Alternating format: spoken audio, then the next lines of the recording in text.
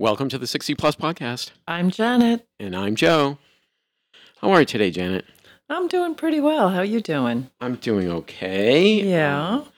Just getting used to a little different technology here, so Really? just slightly different. You keep on changing it up. I don't know. What's Always up with improving. that? There's always room for We're improvement, in Janet. continuous improvement mode. What are we talking about today, Janet? So we are doing a hot topic episode, and it's about caregiving for the caregiver. Oh, okay. So if I were taking care of, say, an elderly relative, Correct. it would be caregiving about me.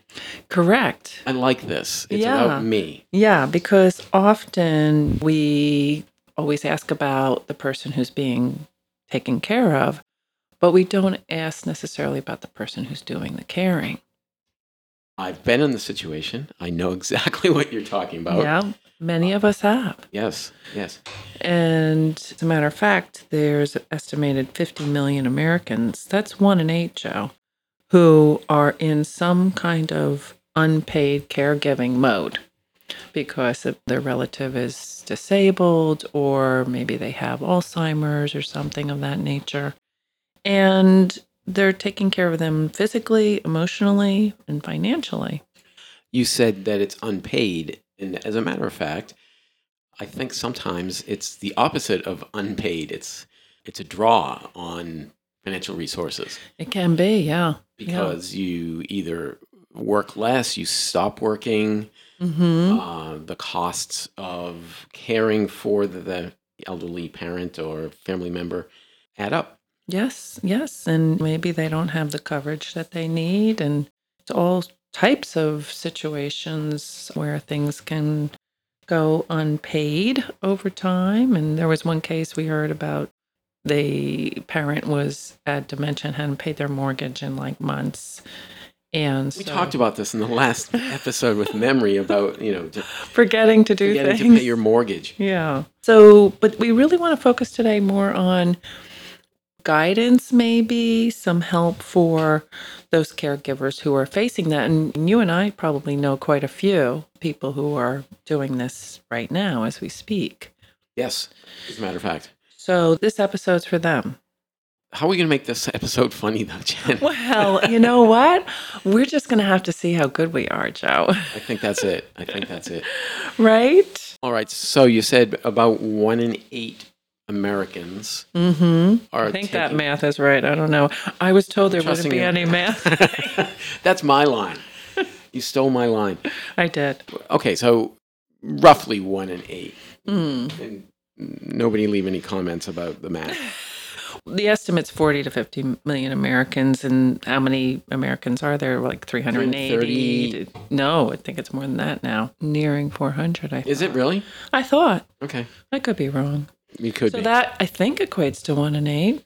I'm not going to stop and do the math. Ever since I've had a smartphone in my pocket, Nobody does math anymore. Right? Yeah. It's a little discouraging. It is a little. I was doing a little math on the back of an envelope the other day, and I had to think twice. It's like, wait a minute.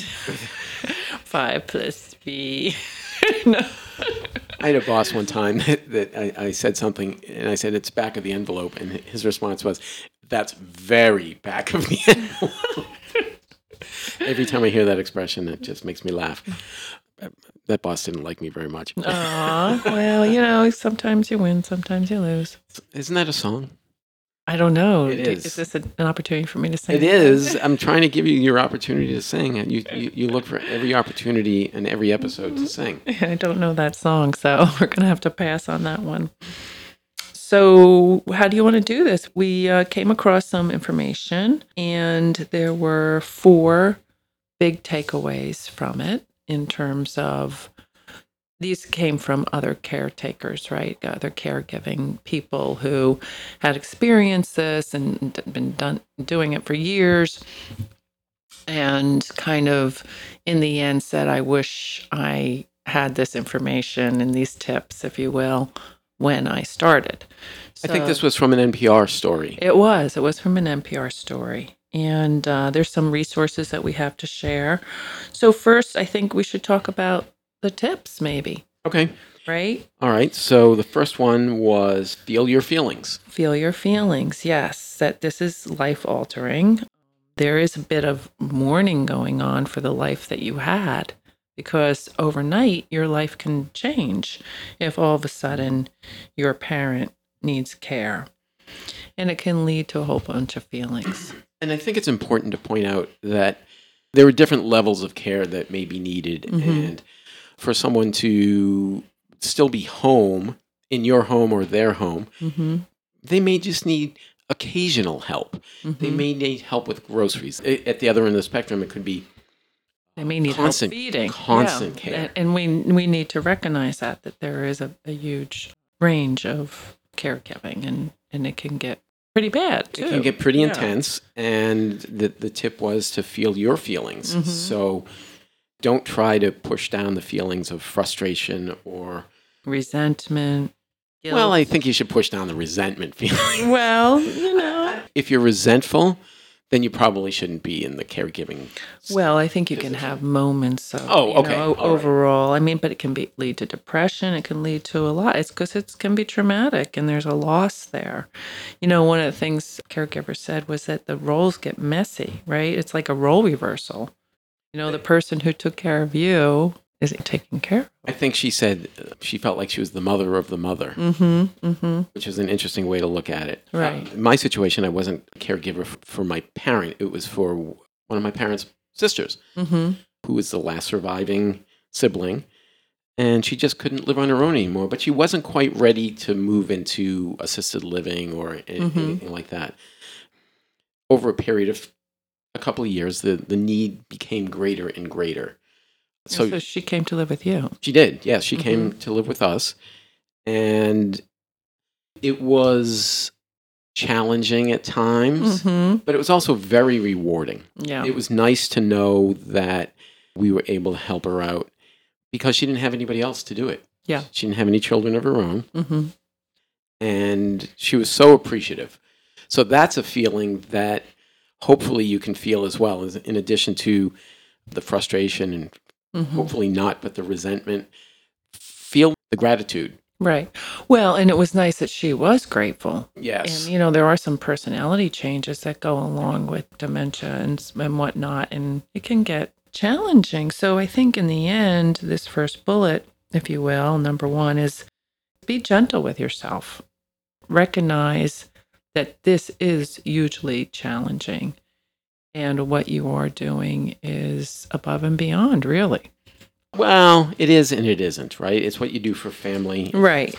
Well, hopefully I won't need the constant caregiving, but hopefully as I get older, my children are able to lend a hand as well. Yeah, I think I better find an assistant. I'm kidding. I'm kidding. I'm kidding. My daughter's not going to listen to this anyway, so don't worry.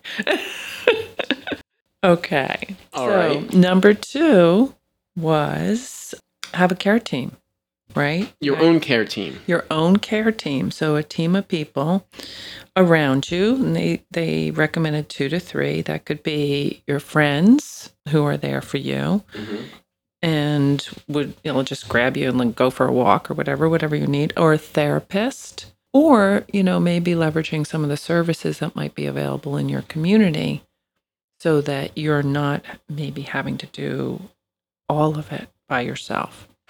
And that might be like a local council on aging or a senior center. Right. And there are support groups for things like this as well. Yep, support groups. And there's also volunteer organizations that might come out and help with like groceries or rides or something of that nature. So, the idea is that you don't have to take this completely on yourself. If you don't have siblings, hopefully you have siblings who can also help you, and that you set some kind of schedule for that support and give people roles, and that hopefully gives you a chance to have a little respite. Maybe you could delegate grocery shopping, your own grocery shopping even. Right. Like there's the practical stuff that has to get done. But I think the other idea of this is take care of yourself emotionally and have people around you. One of the participants in the piece had said that she was surprised there were quite a few friends who just couldn't do it, like couldn't be there for her. And initially she was hurt and upset. But then as time went on, she understood because it is so difficult. And she found that actually other caregivers, people who are in it themselves, are more empathetic, of course, and more willing to lend a hand. So she felt that her friends that had been there were the most helpful. And recognize that some relationships will change and that may be inevitable. Yeah. All So- right. So the next tip that they talked about in this NPR piece was around workplace issues. So just because you're a caregiver doesn't mean that you may not still have to work. Yeah.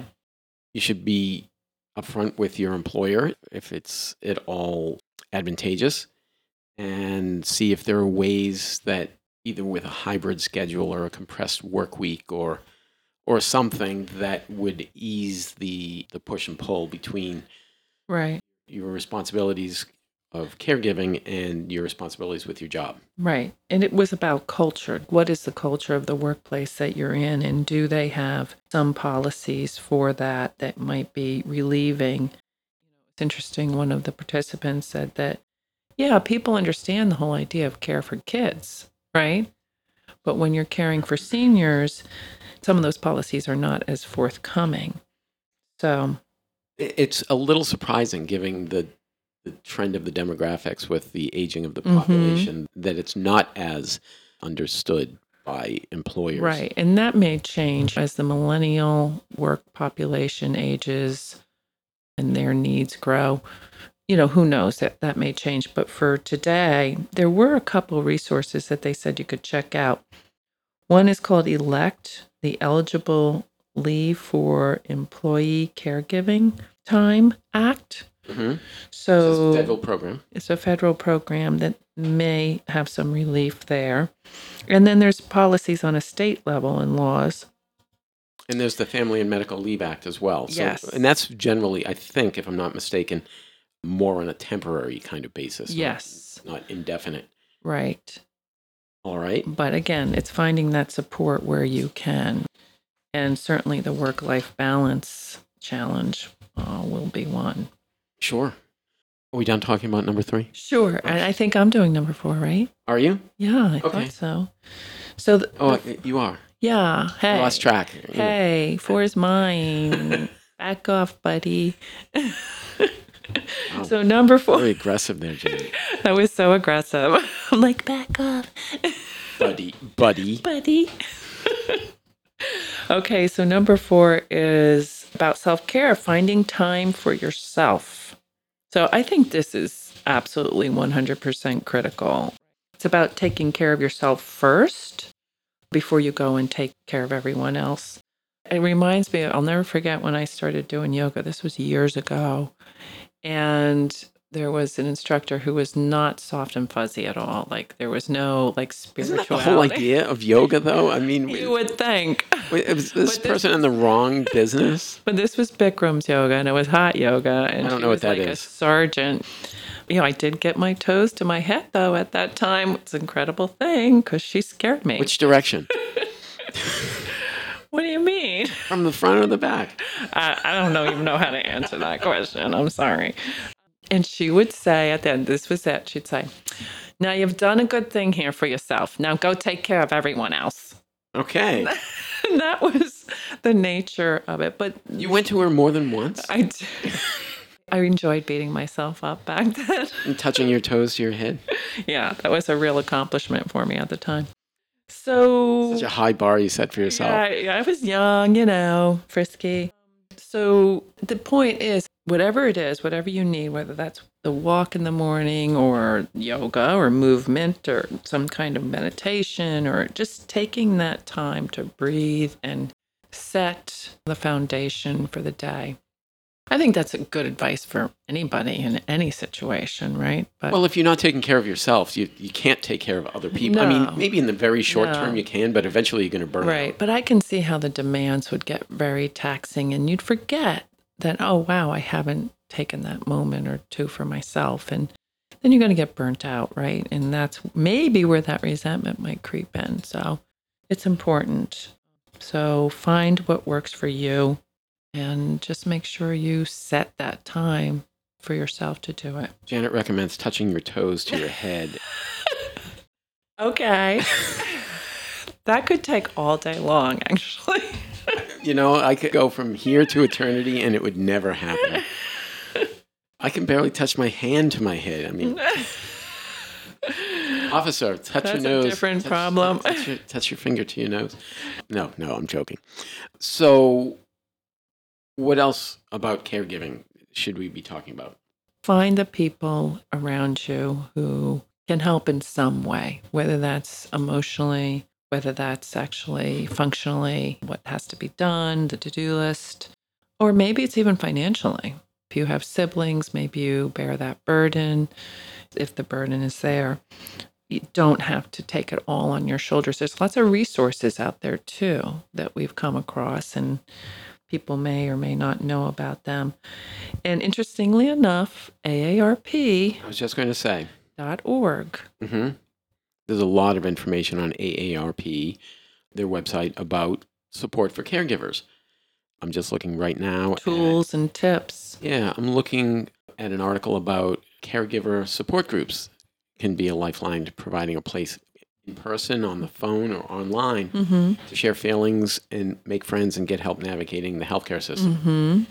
Which by itself, I mean, we should do an episode on we should do a series of episodes on healthcare and health insurance and Medicare and all of that. But if you can find a support group, many hands make light work, right? If you need help finding something, if you need help finding support. Right.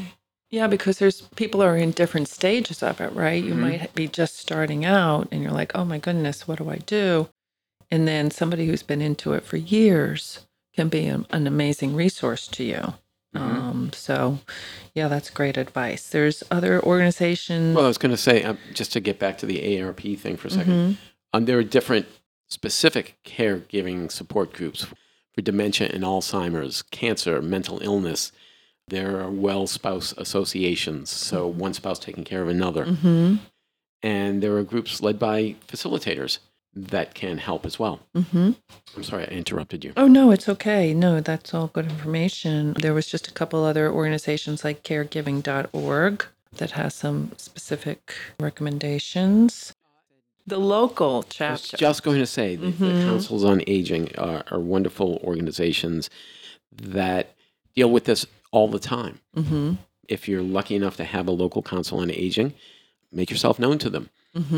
I know where I live, there are, what did they used to call it? They bring food to... Are you forgetting, Joe? I am. What is it when they... Meals on Wheels? Meals on Wheels. That's what it was. It's a good thing I'm a little bit younger. Just a little bit.